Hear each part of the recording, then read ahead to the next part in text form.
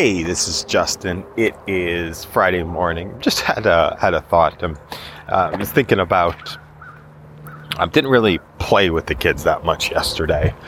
Spent some time together, but didn't spend a ton of time playing. Just kind of the way that they played out. And so I looked at it. Go down the road of, just all kinds of negative thoughts. But think about it. It's more of like a barometer. You get that feeling of like, oh, you got to do more of this stuff, or got to connect more, and use those feelings of like the guilt. It's the micro guilts.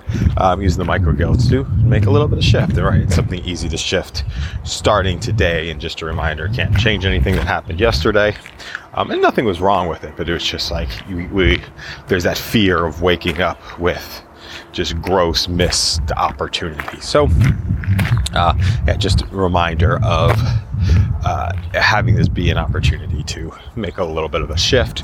Also where just verbalizing and putting it out in the world, not internalizing it, makes a little bit more palatable and easy, and turns it into a lesson and something that sort of gets locked in. So I feel like as I'm speaking it, I'm like teaching myself how to, like giving a lesson to myself and teaching how to do something differently. So thanks so much for listening. Have an amazing day.